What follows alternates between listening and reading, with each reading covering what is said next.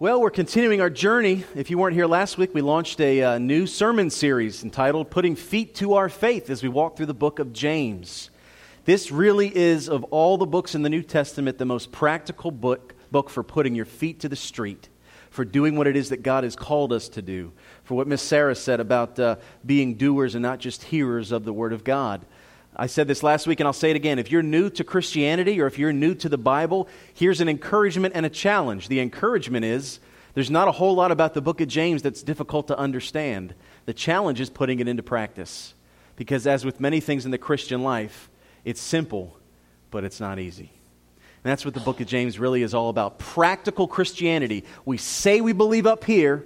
What does our life look like from day to day? That's what James, every week as we go through this book, he's going to engage us and challenge us to say, does your life prove what it is that you believe? Jesus says that when he talks about fruit trees, he said, you will know them by their fruit, what type of tree they are. And so one of the things that James does throughout this letter is he continues to examine what type of fruit we should have in our lives. And well, today, as we shift gears from James 1, verses 5 through 8, we're going to be talking about the idea of gaining godly wisdom. Okay, gaining godly wisdom. So I'd like to start with something to think about. Here's the question. Do you know the difference between knowledge and wisdom? Do you know the difference between knowledge and wisdom? It wasn't my second week here as a pastor when the great theologian Eddie Jones was happy to answer that question for me. Perhaps you've heard this old proverb before. I believe Eddie puts it a little better than some. He said that knowledge is knowing that tomato is a fruit. Wisdom is making sure you don't put it in your fruit salad. And I think that's a perfect way of putting knowledge and wisdom. So to put it in other terms, knowledge is the accumulation of facts and figures, but wisdom is knowing how those facts and figures should translate to our daily lives. And it's a very dangerous thing to have a lot of knowledge, but not a lot of wisdom. And perhaps you've met people like that in your life, because I certainly have. As I was praying through this message, I thought of a time at seminary a couple of years ago. It's one of my first semesters at the seminary in North Carolina. And if you've ever been on a seminary campus with 2,500 or 3,000 students who all love God's Word, there's a whole lot of knowledge there. But there isn't always a whole lot of wisdom. And we had this class that had about 200 students in it. Big lecture class. It was a Theology 1 class.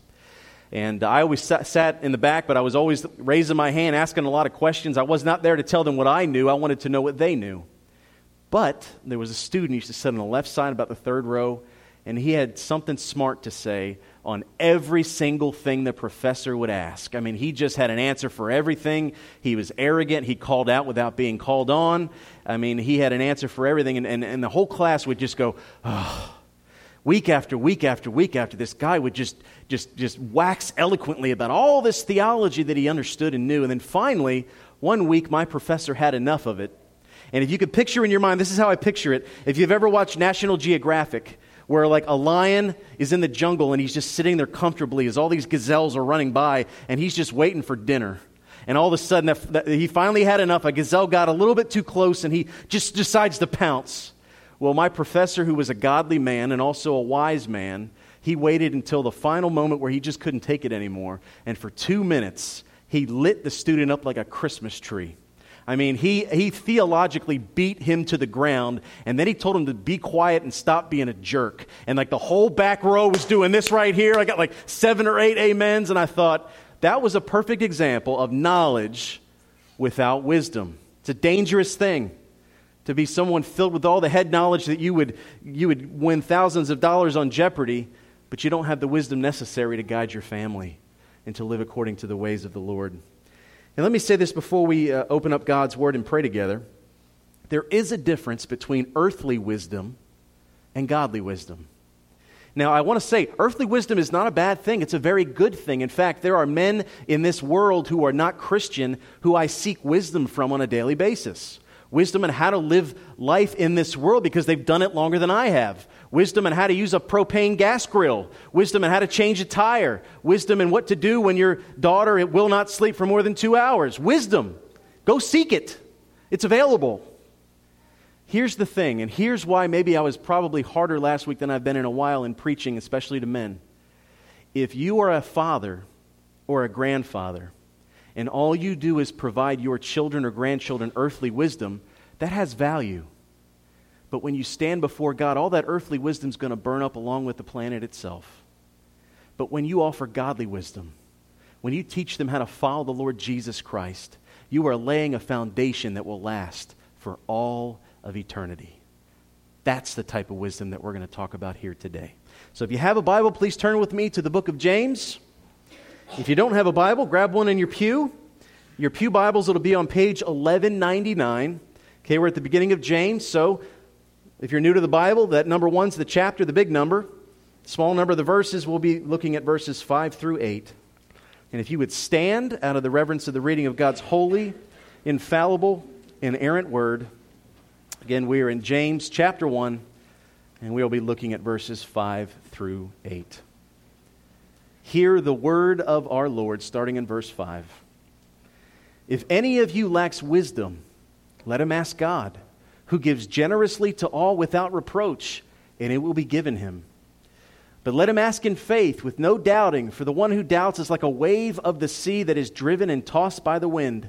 For that person must not suppose that he will receive anything from the Lord. He is double-minded man, unstable in all his ways. Let us pray together. Gracious Heavenly Father, we love you. Again, we thank you and praise you that you have opened up your home to us, that you have given us your Spirit, and now we seek your wisdom. Father, I'm so grateful that you are a God who loves to give wisdom to those who will seek it from you.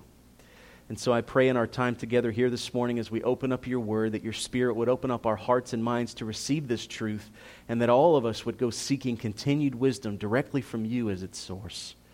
Be with us now, Father, and help us to be men and women of wisdom who love you and who want to be a part of the expansion of your kingdom. It's in Jesus' name we pray. And God's people said, Amen. So now we know what this wisdom is, this godly wisdom, this ability to understand and live for Jesus Christ, to become more like Jesus, to be a part of his kingdom, to love others the way that Jesus loves others, to say and think and do the things that Jesus would have us to do. We know what the wisdom is, but how do we get it? How do we get that wisdom? Well, again, I love James because he doesn't beat around the bush and he doesn't make it a very difficult thing to understand. How do we get this wisdom? There's 3 things that I'd like to make mention of here today. And the first of those 3 is this, very simple. Number 1, wisdom is gained by asking God. Wisdom is gained by asking God. Look at the first part of verse 5. Here's what it says. If any of you lacks wisdom, let him ask God. Before you say, think, or do anything else, when you want to follow the Lord, you go to the Lord and you ask him for help. Now, why don't we do this? Well, as I prayed through this, I've just got maybe 4 reasons why we typically don't ask God for wisdom. Just 4. These aren't the only 4, but these are the first 4 and maybe the most prominent 4 that came to my mind. All right, 4 reasons why we don't ask God for wisdom. Well, number 1, we don't pray. We don't pray. I mean, in 2017, I think one thing that we are guilty of is uttering words like, well, I'll keep you in my prayers. I'll pray for you. We've been praying for you. How many times have you said that, and that entire week you never dropped to your knees whatsoever? You never uttered a single word of prayer to God. And trust me when I say that I'm guilty of these things as well, especially now as a pastor when I'm asked to pray for a lot. There are days that I run home and I write down everything I've been asked to pray for because I want to be faithful to it. But then there's days where it just slips through the cracks and I don't pray. And I wonder how I made it through the day without praying. But we just don't pray. I don't think we ask God for anything either because we're lazy and we want instantaneous gratification. There's nothing instant about prayer. Or we just don't believe. I mean, how much does prayer really change things, we may ask ourselves. So we don't pray. And week after week after week, nothing really changes. And so we just give up. But not only do we not pray, sometimes we pray, but we ask for less important things. I mean, look at a prayer list. What do we pray for? Provision and God's healing in medical concerns. If you look at a prayer list, 90% of the things we see on a prayer list are medical concerns. Is that wrong? No. We could, we should, and I'm glad that we do pray for the medical needs of the people in this church and in this community, because that's what God has called us to do. When I'm in physical pain, I want people praying for me. So I'm telling you right now, there's nothing wrong with that. But that should not be the extent of our prayers. This is a good thing. God is blessed, and we'll talk about it in a minute. God is blessed when you come to him and say, God, give me wisdom. Help me here. I don't know what I'm doing. Help me. God's blessed by those prayers. I think 2 more reasons why we don't ask God is we don't seek wisdom at all. We just live life by the moment. We seek pleasure and not wisdom.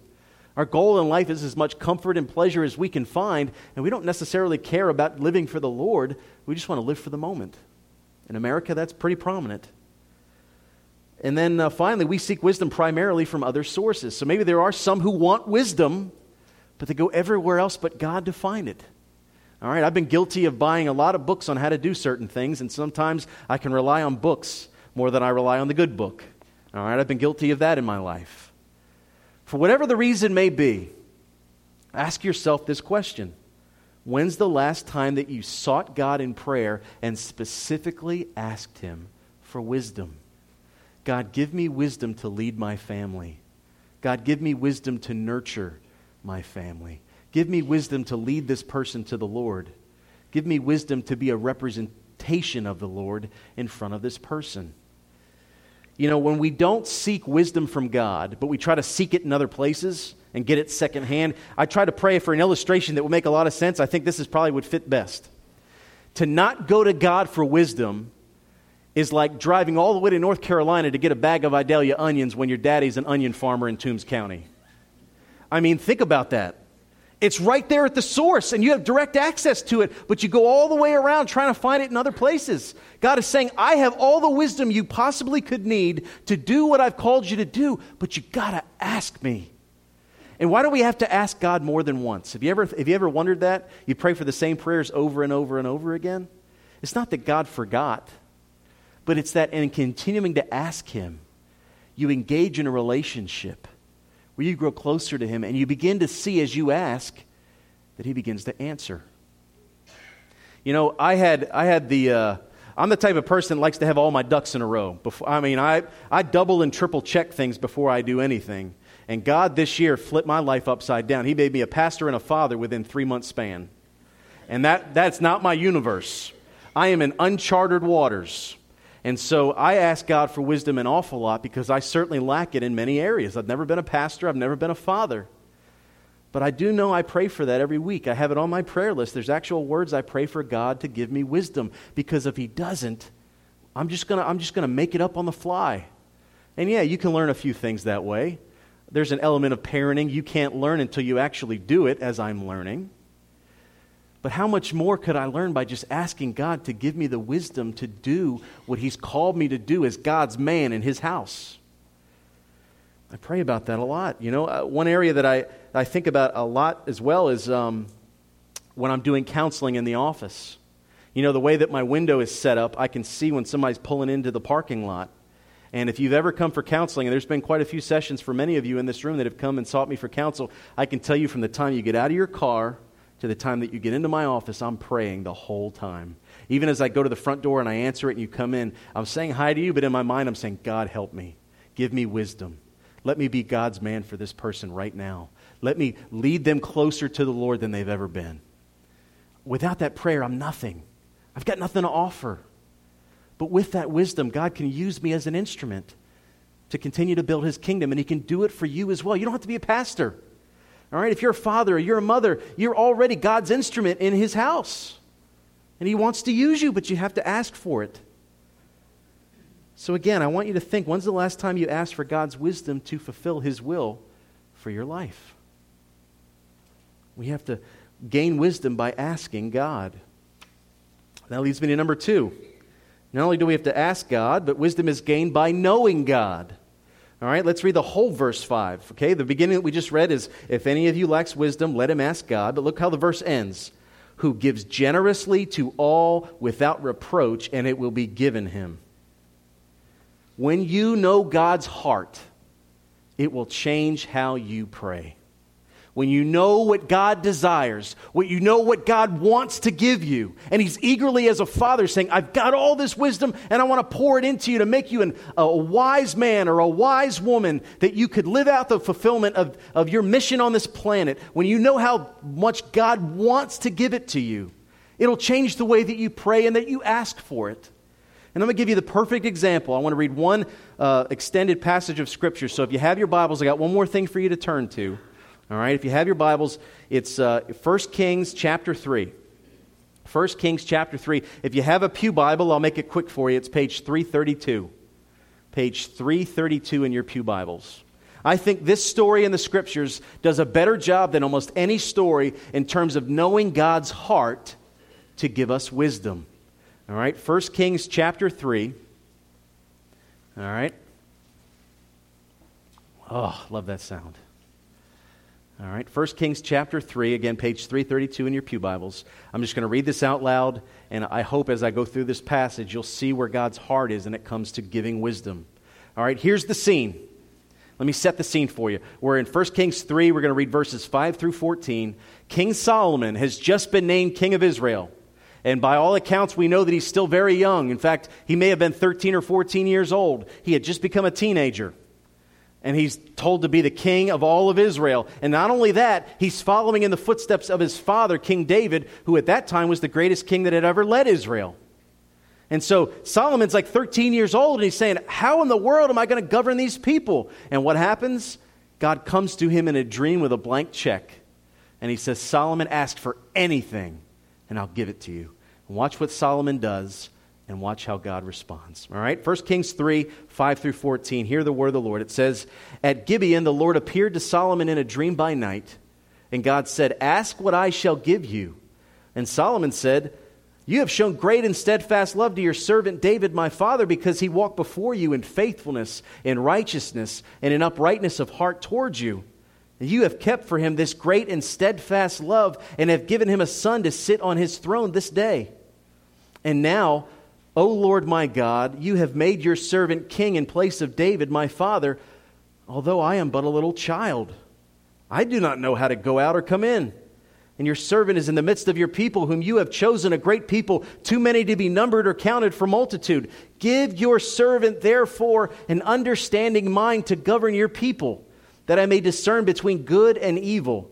For who is able to govern this your great people? Now, verse 10, here's the key. It pleased the Lord that Solomon had asked this. And God said to him, because you have asked this, and have not asked for yourself long life or riches or the life of your enemies, but you have asked for yourself understanding to discern what is right, behold, I now do according to your word. Behold, I give you a wise and discerning mind, so that none like you has been before you, and none like you shall arise after you. I give you also what you have not asked, both riches and honor, so that no other king shall compare with you all your days. And if you will walk in my ways, keeping my statutes and my commandments as your father David walked, then I will lengthen your days. There is no other passage in the Old Testament, I think, that perfectly illustrates God's desire to give us wisdom. You have Solomon. He's 13 years old. God has made him king. He says, God, I'm so young and immature. I don't know how to go in or come out. I need help. I don't know what I'm doing. God says, ask me anything, and I'll give it to you. Gave him a blank check. And what does Solomon put in the memo of that check? Wisdom for discerning how to be a king. And what does God say? You have honored me with this request. And not only am I going to give this to you, but because you were so unselfish in asking for wisdom to do my will, I'm going to give you riches and honor on top of that. Now, I'm not promising for all of us that we go and ask God for wisdom that He's also going to bless us with a brand new house with tray ceilings and granite marble countertops. That's not what I'm saying. But I am saying this. When you start with wisdom and work your way back from there, you can be rest assured the nature of God is that He has that wisdom and He wants to give it to you. He wants you to be a better husband. He wants you to be a better wife. He wants you to be a better child. He wants you to be a better uncle or grandparent. And it's never too late to start. If you still have oxygen in your lungs, you can be that person that God's called you to be to serve the will He's called you to serve. But you've got to ask Him, and number two, you got to know Him. You got to know what His desire is, because when you know His heart, you'll go after His heart. I want wisdom. I want as much wisdom as God will give me, as much as I can handle, as much as I can be faithful to what God gives me. I want that wisdom because I want to be a good father, and I want to be a good pastor, and I want to be a good son and a good uncle. All the roles that God's put me in, I want to do what God's called me to do so that when I stand before Him at the day of judgment, I can look at Him and say, God, in all my failings, I did the best I could. I did the best I could. And maybe I'll hear those words, well done, thy good and faithful servant. There's nothing more fulfilling than hearing those words. I'll never be a scratch par golfer. Okay? I've learned now at age 36, the major leagues aren't calling me.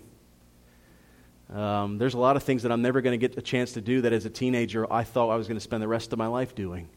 But I promise you this, no matter where I go, no matter what I do, if when I die I stand at the feet of God's throne, bowing before Him, calling out, holy, holy, holy is the Lord God and the Lamb, and I hear Him in response say to me, well done, thy good and faithful servant, then every minute will have been worth it.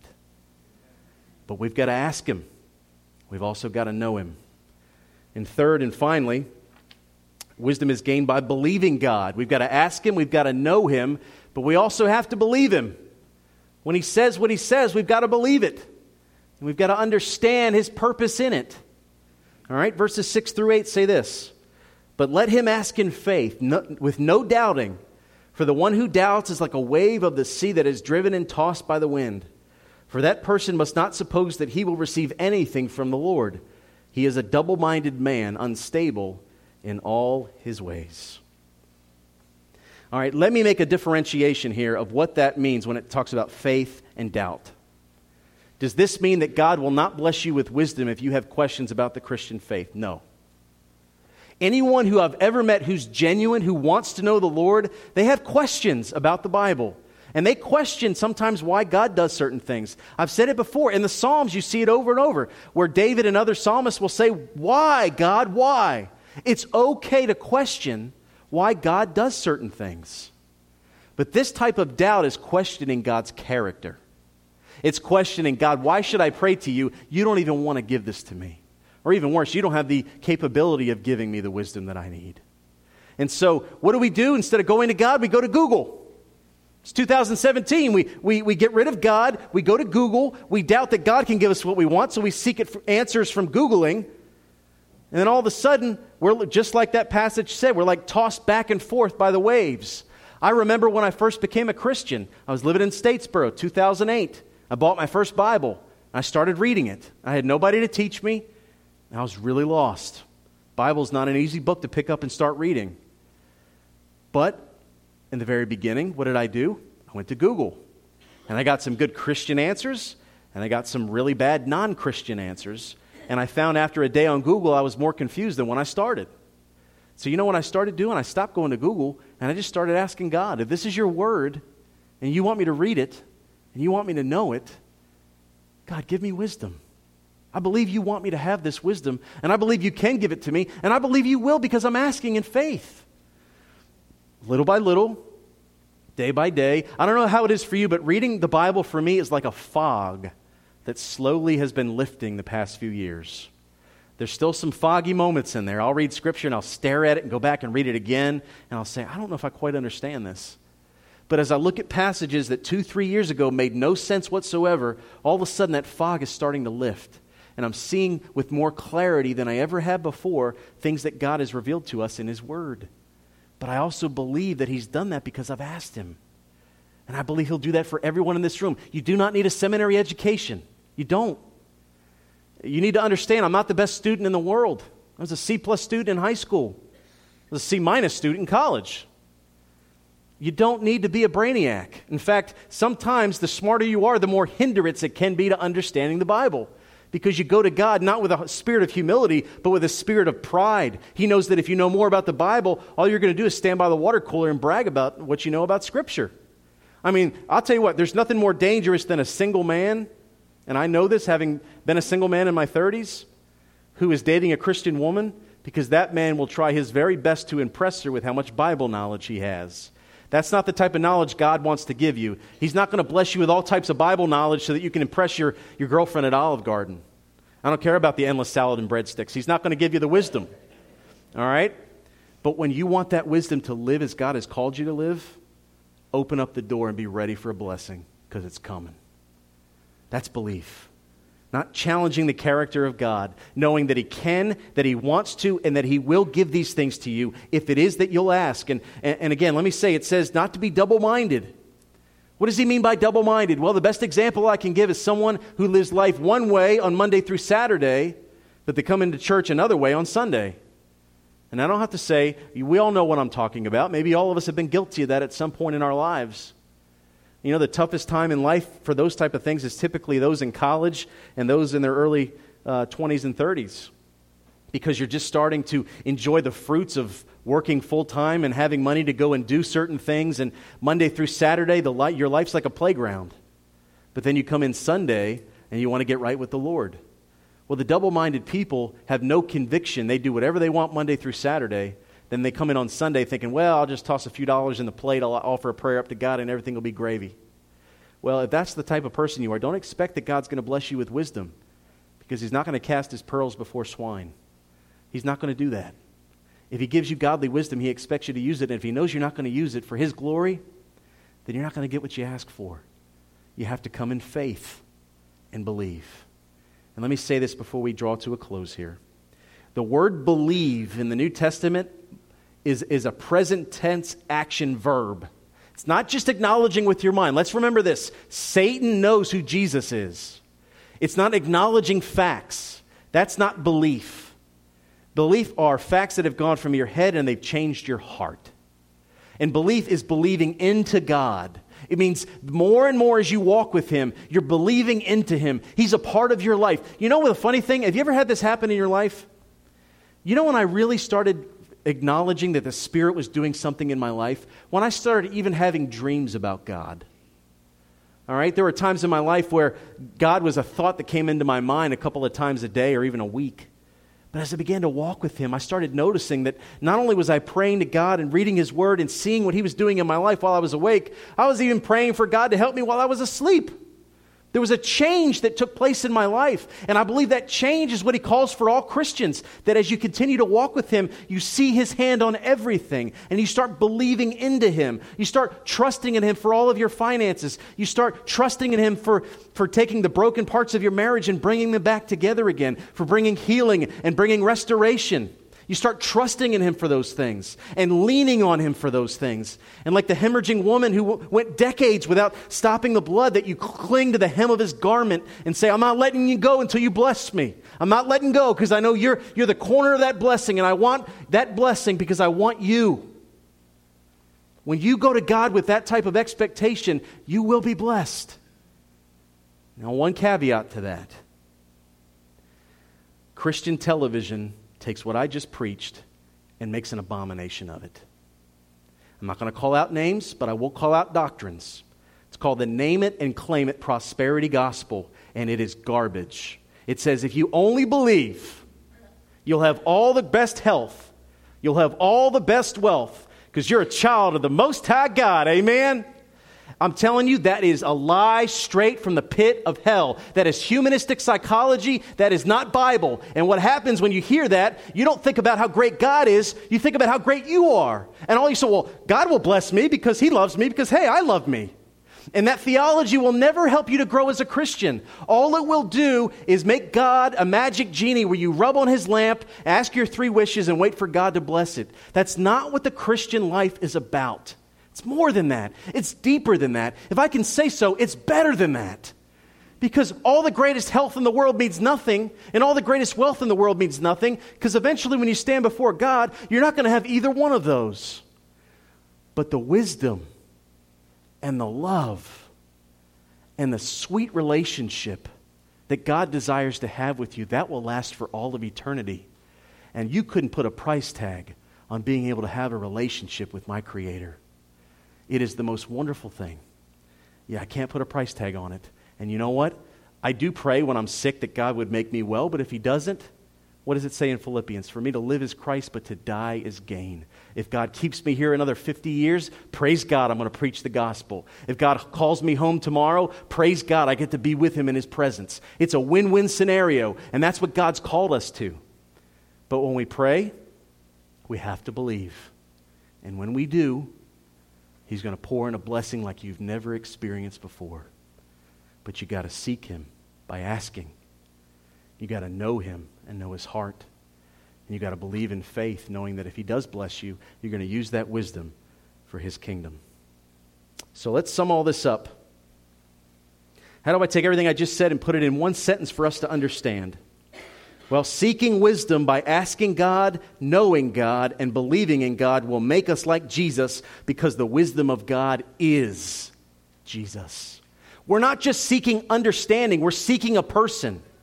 All right? It says in John 1, in the beginning was the Word, and the Word was with God, and the Word was God. The word word talks about the wisdom of God. When God wanted to show His wisdom to the world, He showed it in a person. Jesus came to show everyone who God is and what God loves. And so our ultimate goal in life is not a happy retirement, even though that's a blessing if you have it. All right, it's not comfort and pleasure. There's nothing wrong with those things, but that's not the goal. It's not all this prosperity that we think about. Your goal in life, I don't care how old you are, where you're from, what gender you are, I don't care. The goal of this life is for you to be like Jesus. And as you know Jesus, you start to become like Jesus. That's why our mission statement, heads, hearts, and hands, being transformed by the gospel of Jesus Christ. If we come together every week and we're on our knees in prayer and we're asking God for blessings of wisdom and we're seeking His word and we're taking what God gives us and we're being men and women of God who are wise in the house and wise in the workplace and wise in the neighborhoods, we're going to look like a bunch of representations of Jesus Christ who leave the walls and expand God's kingdom. That's the goal of this life. God wants you to be like Jesus. That's why He created you. That's the goal of wisdom. And God will accomplish that goal again if we ask Him, if we know Him, and if we believe Him. So, let me just give you these takeaways and we'll pray out. What 3 things should we know about godly wisdom based on our word here today from James? Well, first, ask God because He's the source of it. All right? Don't go to North Carolina to get Vidalia onions. You got onion farmer in the backyard. It's got plenty of them. Go straight to the source. All right? 2, know God because He's a generous giver of it. Don't ever worry if you're willing to live for God that if you ask for wisdom, He's not going to give it to you because He will. And 3rd, believe God because He has a purpose for it. And that purpose, once again, is to make you more like Jesus. What if everybody in this room spent 1 week praying for God to give us wisdom and then prayed for God to help us to use that wisdom for His glory? I don't think Candler County would be ready for it. But that's still my prayer, that we would be people of godly wisdom. Let us pray together. Father, we do love You, and we acknowledge that You are the source of all wisdom. Wisdom to be the people that You've called for us to be. Wisdom to live the lives that You've called for us to live. And Father, we're distracted by so many things that are not as important. I pray, Father, in this sanctuary here right now, that You would invade the hearts and minds of those who are called to follow Your Son. And Father, I pray that You would invade our hearts and minds with a piercing of the heart, with an understanding that we need to pray for wisdom because we can't fulfill Your will without it. But also, Father, in knowing Your heart to give it and believing that You will give it for Your glory and for our good. Help us to be men and women of wisdom, Father. Not just earthly wisdom, because that's important, but godly wisdom that will last forever as we expand Your kingdom. It's in Jesus' name we pray. And God's people said, Amen.